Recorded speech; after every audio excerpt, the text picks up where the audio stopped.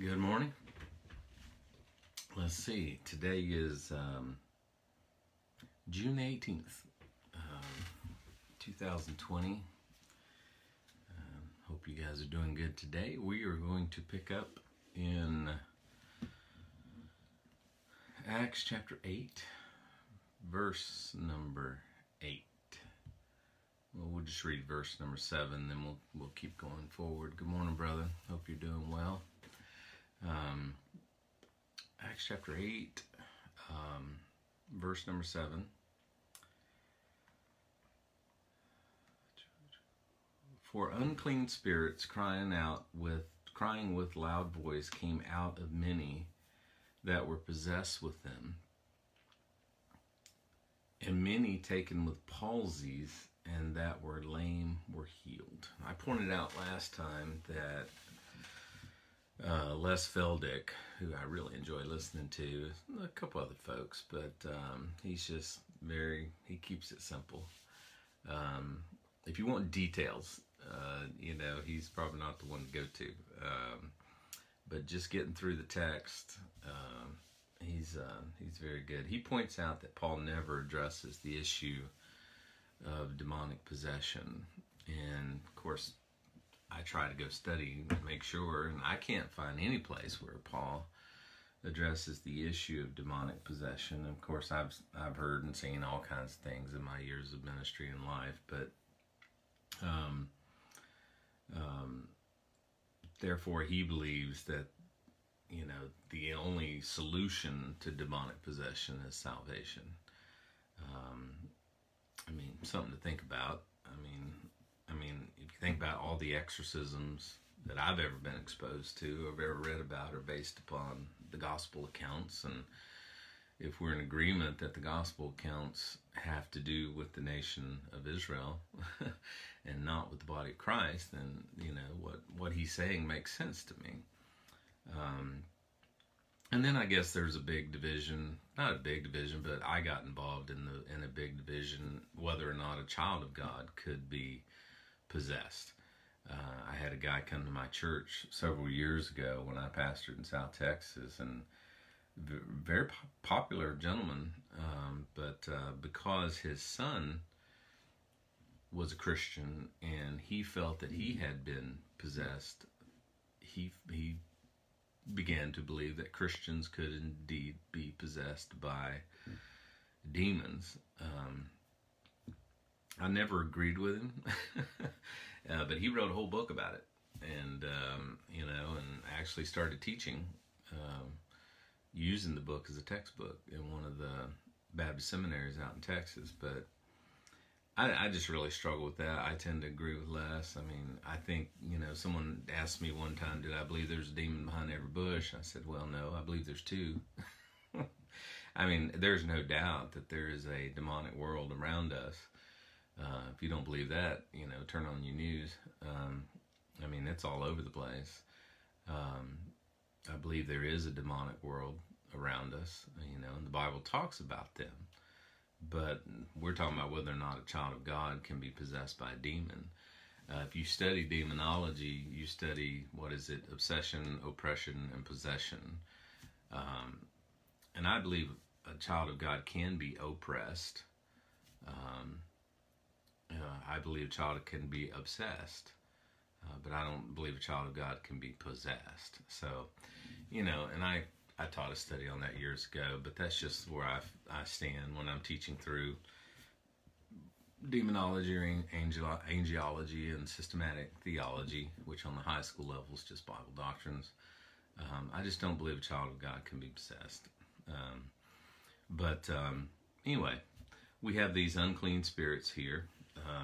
They started crying out with a loud voice. They were seeing and hearing the miracles that Philip was doing. And then verse number 8, new territory, and there was great joy in that city, but, interesting that but there, when God starts working, the devil starts working, make no mistake about it. I used to tell my church, if the devil ain't working, we're probably doing something wrong, because, if you're doing anything in this life to please God, to serve God, the devil's going to have your name at the top of his list. I told a group of pastors one time out in Texas that I doubted the devil cared what most of them done in their churches anyhow, because they really wouldn't do anything for God. But when you get on, you start doing God's work, God's way. I believe the devil gets busy because he doesn't want you to do that. I used to compare an analogy when I talked to the youth about a football team. Who do you tackle in football? The guy with the ball. You don't tackle the guy that's on the sideline. You don't tackle the water boy. And the bottom line is, if you got the ball, the enemy's going to come after you. So there was great joy in that city, but there was a certain man called Simon, which before time in the same city used sorcery and bewitched the people of Samaria, giving out that himself was some great one, to whom they all gave heed, from the least to the greatest, saying, "This man is the great power of God." In these verses, we're introduced to Simon the sorcerer, and he was said to be the power of God. Well, sadly, any power that he did have did not come from the God of heaven, but the God of this world. I think we greatly underestimate our enemy today. I'm reminded of the magicians in Pharaoh's court. Up to a point, they could do everything that Moses could do, up to a point. Now, I had a seminary teacher said it was all illusion, that they really wasn't duplicating what Moses did. It was illusion. No, I believe the devil does have a lot of power, and all power in this life comes from either the God of heaven or the God of this world.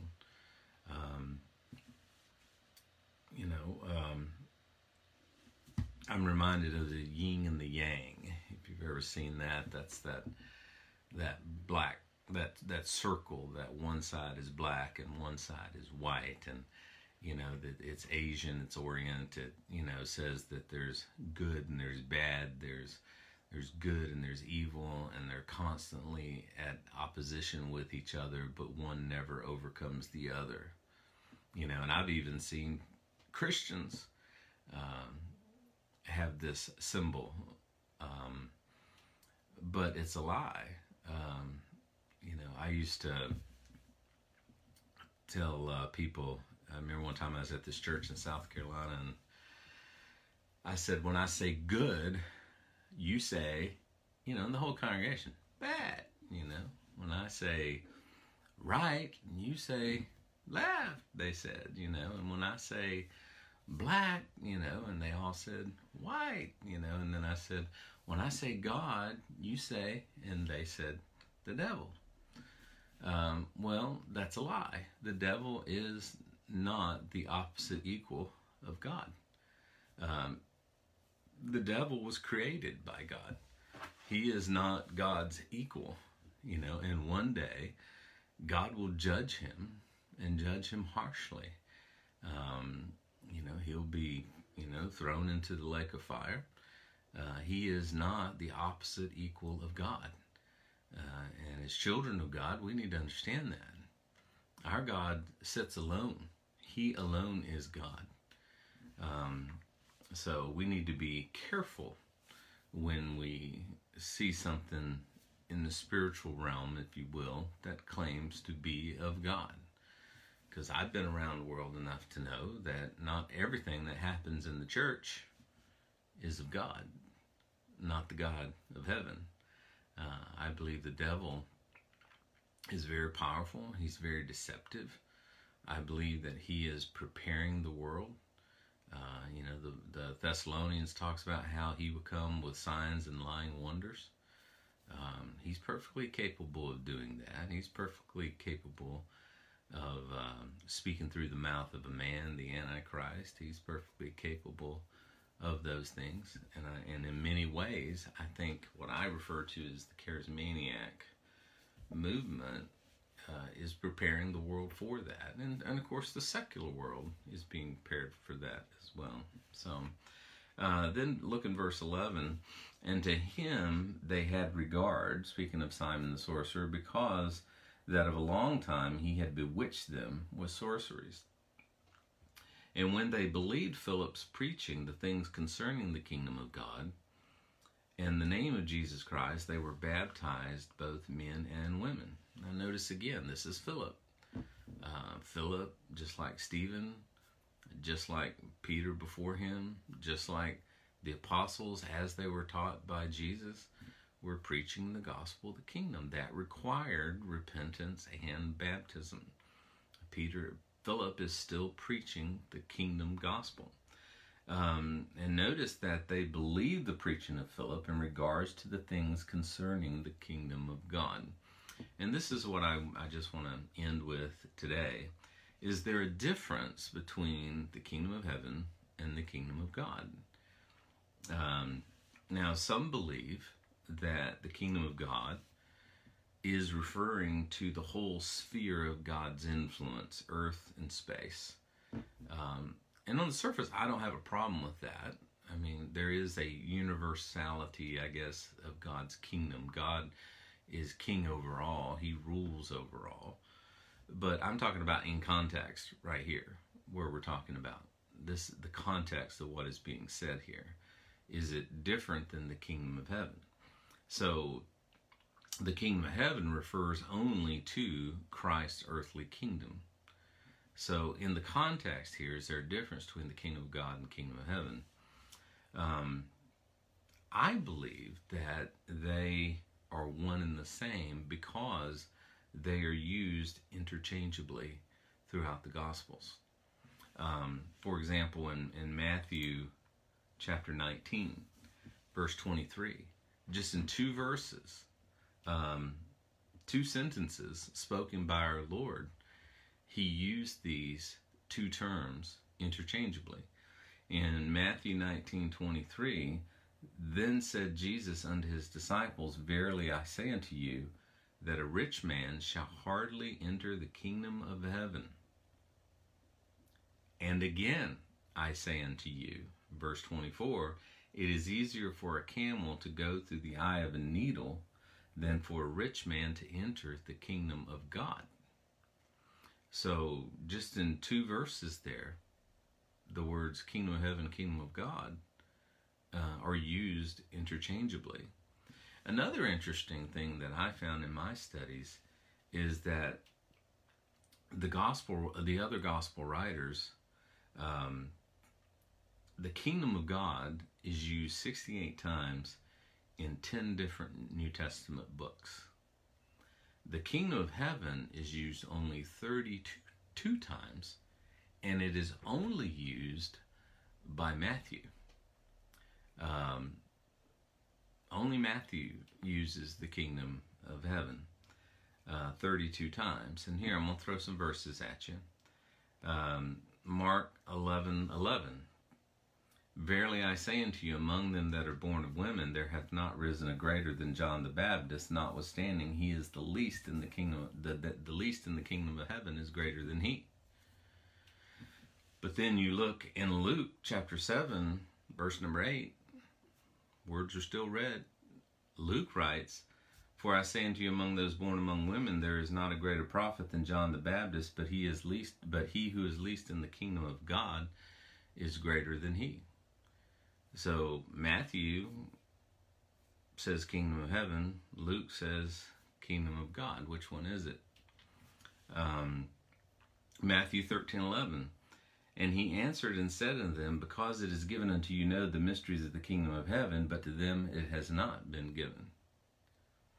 But when Mark translates that, or when he writes his account in Mark, because understand they didn't translate, they wrote their accounts.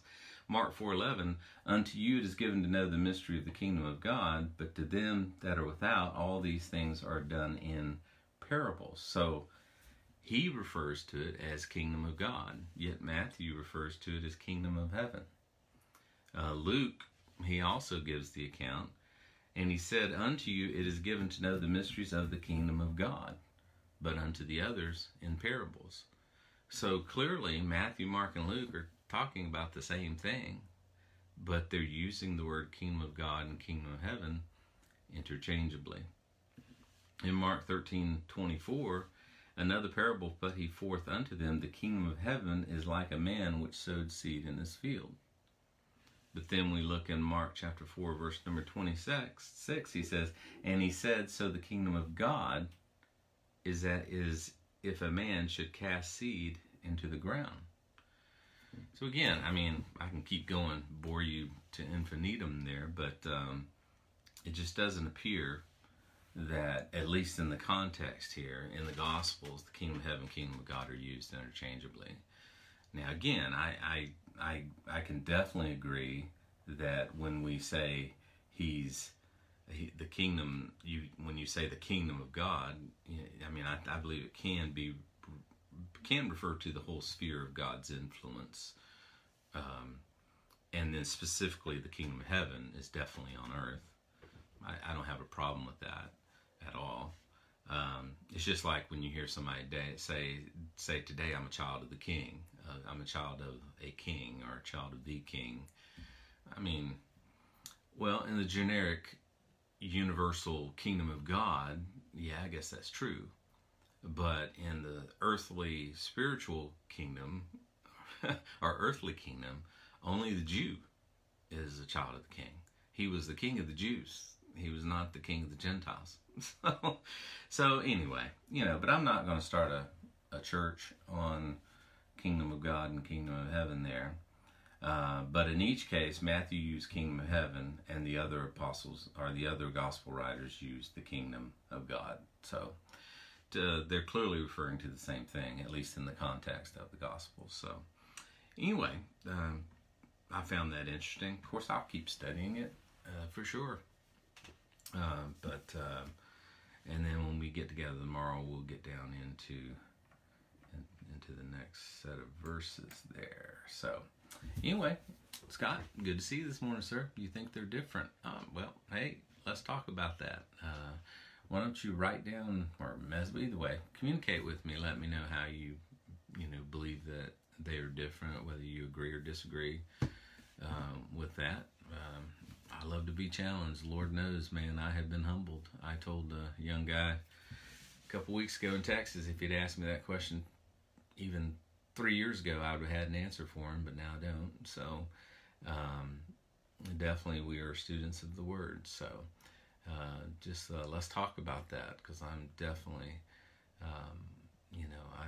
nothing wrong with questioning assumptions. So, and I've just learned in my life that I've been running on a bunch of assumptions. So anyway, God bless you. Hope you have a great day. See you later.